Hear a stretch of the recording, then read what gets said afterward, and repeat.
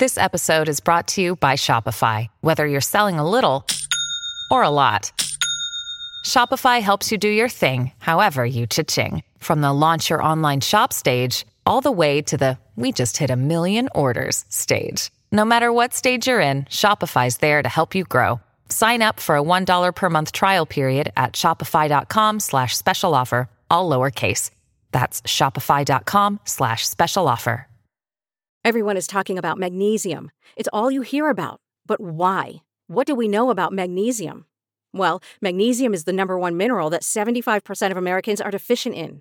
If you are a woman over 35, magnesium will help you rediscover balance, energy, and vitality. Magnesium supports more than 300 enzymatic reactions in your body, including those involved in hormonal balance. From functional medicine doctors to mental well-being and female hormone experts, we all know that magnesium is the one mineral to improve all aspects of well-being and health. But which one?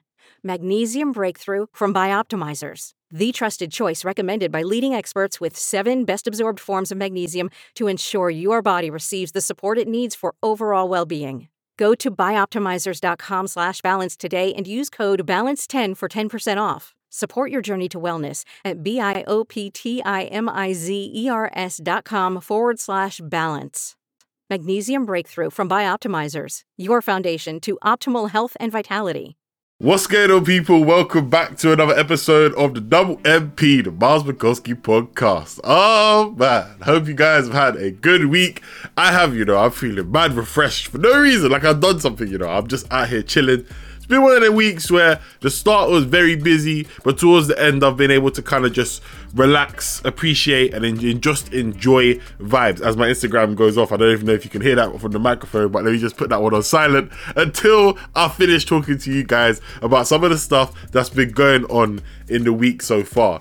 So again, gonna do 3 topics, nothing too much in depth. One of them I want to kind of fly over real quick, and that is the Kanye West richest black man in the US story. Now, I'm not even gonna lie to you, I don't care. I know it's like, Miles, why are you bringing this one up? And we haven't even got a minute into the podcast and you're bringing on the first topic. Where's the proper introduction? Listen, I don't care about Kanye West being the richest black man in the US. For me, it's not that important, because what does that mean? Really and truly, I mean, it is what it is. Like Ron Seal, innit? It is what it says on the tin. He is the richest black man in America. Cool, good for him. But is that going to change anything? No, because one, if that divorce with Kim K does go through, and say she just decides to take half of his pee, he ain't going to be the richest man anymore anyway, is he? So that is when it's going to be like a little bit of an L. Do you know what I mean? And there's also that. But you know what? For what he has done in the past, and I'm talking about musically and business wise, not, slavery was a choice and those bars, he actually has accomplished a lot in his 15, 16 years of being at the top, maybe even 17, because I think the College Dropout came out 2004. So say 17 years of Kanye West being known as an artist and respected musician. He has done very well to be given that title. A lot of this stuff has come from, the fact that he was working with Gap, the Yeezy stuff, Adidas, and these are things that are in the billions, and that's all great and that's all amazing. But are we gonna see Kanye West now? This is the thing, right? This is why I'm kind of I'm in the I don't care side of things, because I'm not rich. I would love to be rich one day, where you wake up and you think, I just want to buy that. You know what I mean? Like how I think for birthday or for Christmas for Kim K, I think he bought her 5 cars, 5 of the exact same cars. I don't know why you need 5, but that's more money than sense. I want to be in a situation where I can do that at some stage of life. I want to see that, innit? I want to be in that scope of just, let me just buy a Bugatti for no reason. But I don't know when that's going to be, so I'm just going to hold it down for now and be smart about my money and my purchases. You know what I'm saying? Apart from the occasional Deliveroo or Just Eat. I mean, I don't do Uber Eats over here. But, this stuff is good for Kanye, but what is he going to do with that money? Now, there's always pressure from people who are lower than the rich person to say, yeah, that's all good. You have this much money. You have more money than sense. Why don't you donate more to this cause? Why don't you donate more to that? People will get a Mark Zuckerberg, Jeff Bezos and stuff like that. These men have built their thing and they've got money. It's their money. You know what I mean? It's do I tell Or just if someone told me if I got paid on payday to go and spend more money, would I do that? Like, would I? If someone said to me, "Oh, they'll give me £10, donate to this charity, £10," like, of course I'm gonna want to donate to charity, but am I gonna want to just because someone's told me to? That's the difference. When it's up to you and you wake up, for example, Kanye could say, I want to invest 10 million, and don't get me wrong, he actually has done a lot of charitable work as well. I'm not saying this like he's some Scrooge, right? I know he was doing a lot of stuff when Black Lives Matter, like in the summer last year, when that kind of resurfaced and re-heightened again. He was actually doing a lot of stuff behind the scenes that people weren't talking about. But would you want to be forced to do that? Again, great opportunity for Kanye. I mean, this is a sick look. I mean, certain articles are saying that he's not worth as much and it's only about a third of that.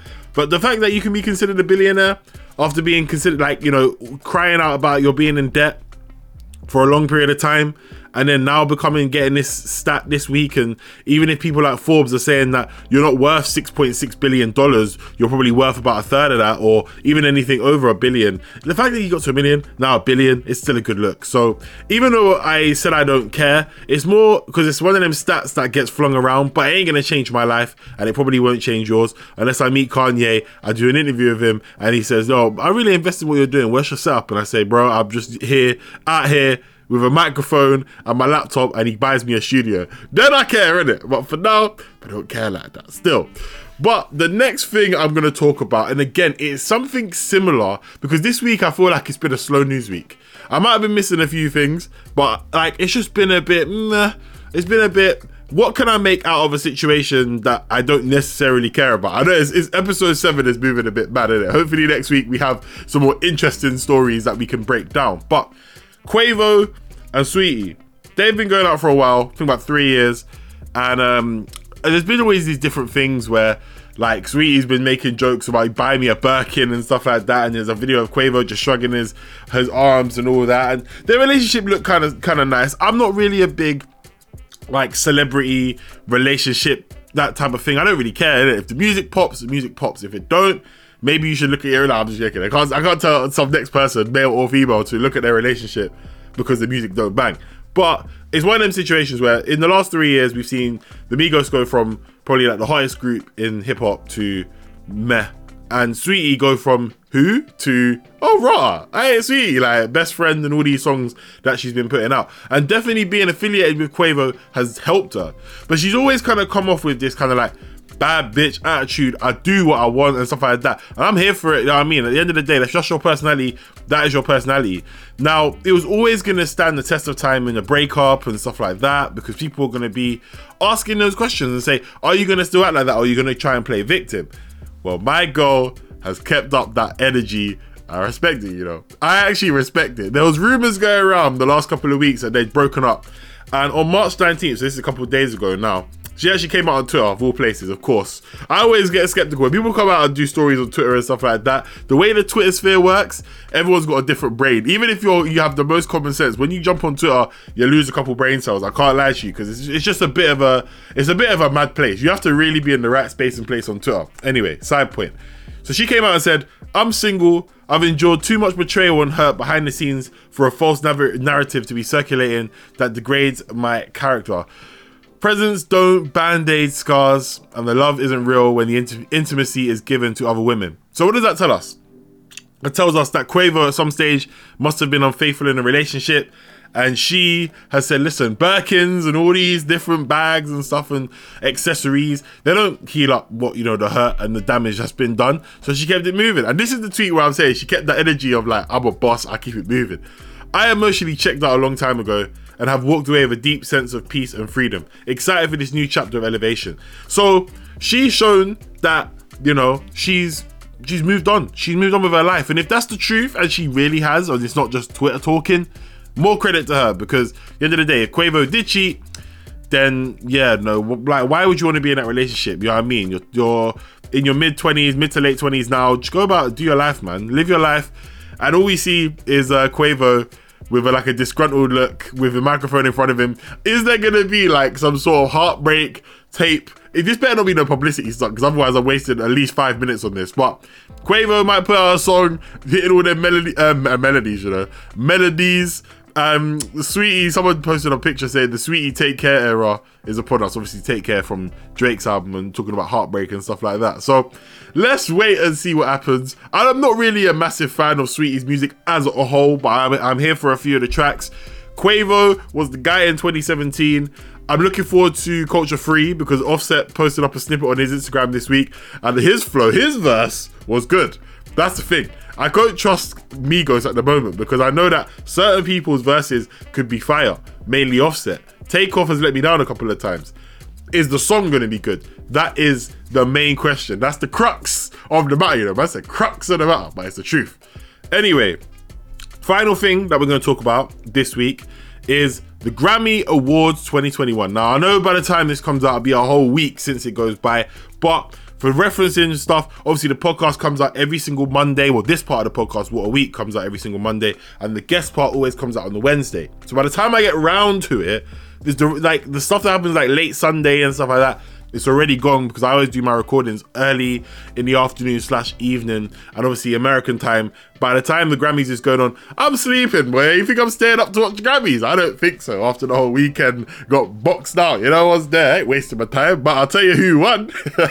So, album of the year went to Taylor Swift, and there was a few names in there of people that, like, I was like, I don't know why even they were nominated, because I didn't think the album was that strong, but they were there. And I would say that's Post Malone's Hollywood Bleeding. I don't think the album should have been nominated for a Grammy because it wasn't that good.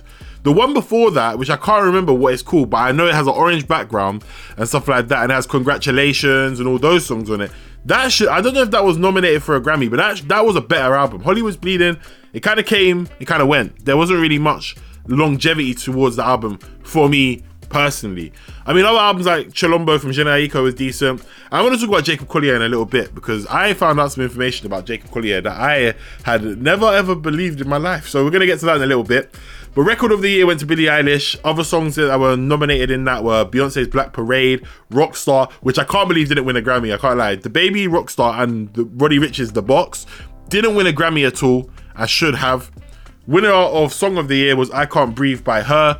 Best New Artist was Megan Thee Stallion. I don't understand how she got Best New Artist in 2021. Last year would have made more sense, but then I think she hadn't reached her peak. Hot Girl Summer was obviously in the summer of 2020. So I guess that's why. If that was not 2019, no, I think that was 2020. And then, yeah, Keisha Nada, I don't know how he got put in Best New Artist. That's the thing. There's certain times where award shows, you can see sometimes they're out of touch because they put names into places where they shouldn't really be. Bit like when the Mobos did Best Newcomer for Young'un, and it was like, yeah, like, bruv, he's not a newcomer at that point. Do you know what I mean? Or when they did that with Sneak Mo and other people in the past. What else can we go through? Best R&B album, progressive R&B album. Well, Thundercat is what it is. I ain't got no issues with that whatsoever. Best rap song. This is where I got conflicted. I understand why the song won, but I just didn't think it was my personal choice. Best rap song was Savage, Megan Thee Stallion and Beyonce. I know the song was massive, but the box was arguably bigger. Laugh Now Cry Later was a bit of a stretch to be in there. I like the song. It's one of my favourite songs of the last like 6 to 8 months, but Rockstar or The Box, either one by Roddy Ricch, should have won that. Should have hands down won that big time, but I'm not the one on the committee voting these things, am I? Best rap album was The King's Disease by Nas. There wasn't really that much. That's the thing on that. In that category, yeah, Black Habits by D-Smoke, Alfredo by Freddie Gibbs and The Alchemist, A Written Testimony by Jay Electronica, and The Allegory by Royce the 5'9". I would have people probably would have said Alfredo could have won. I think Nas's album was decent. Best melodic rap performance. This is again where I'm like, bruv, what are these man doing? Like, where are the there's clearly favorites in this. Melodic rap performance went to Anderson .Paak's Lockdown. Again, I have no qualms with Anderson .Paak winning a Grammy. Congratulations, that's amazing. But was that song better than Roddy Ricch's, sorry, not Roddy Ricch, The Baby's Rockstar? Probably not. Was it better than Laugh Now Cry Later? Probably not. Was it better than Roddy Ricch's The Box? Probably not.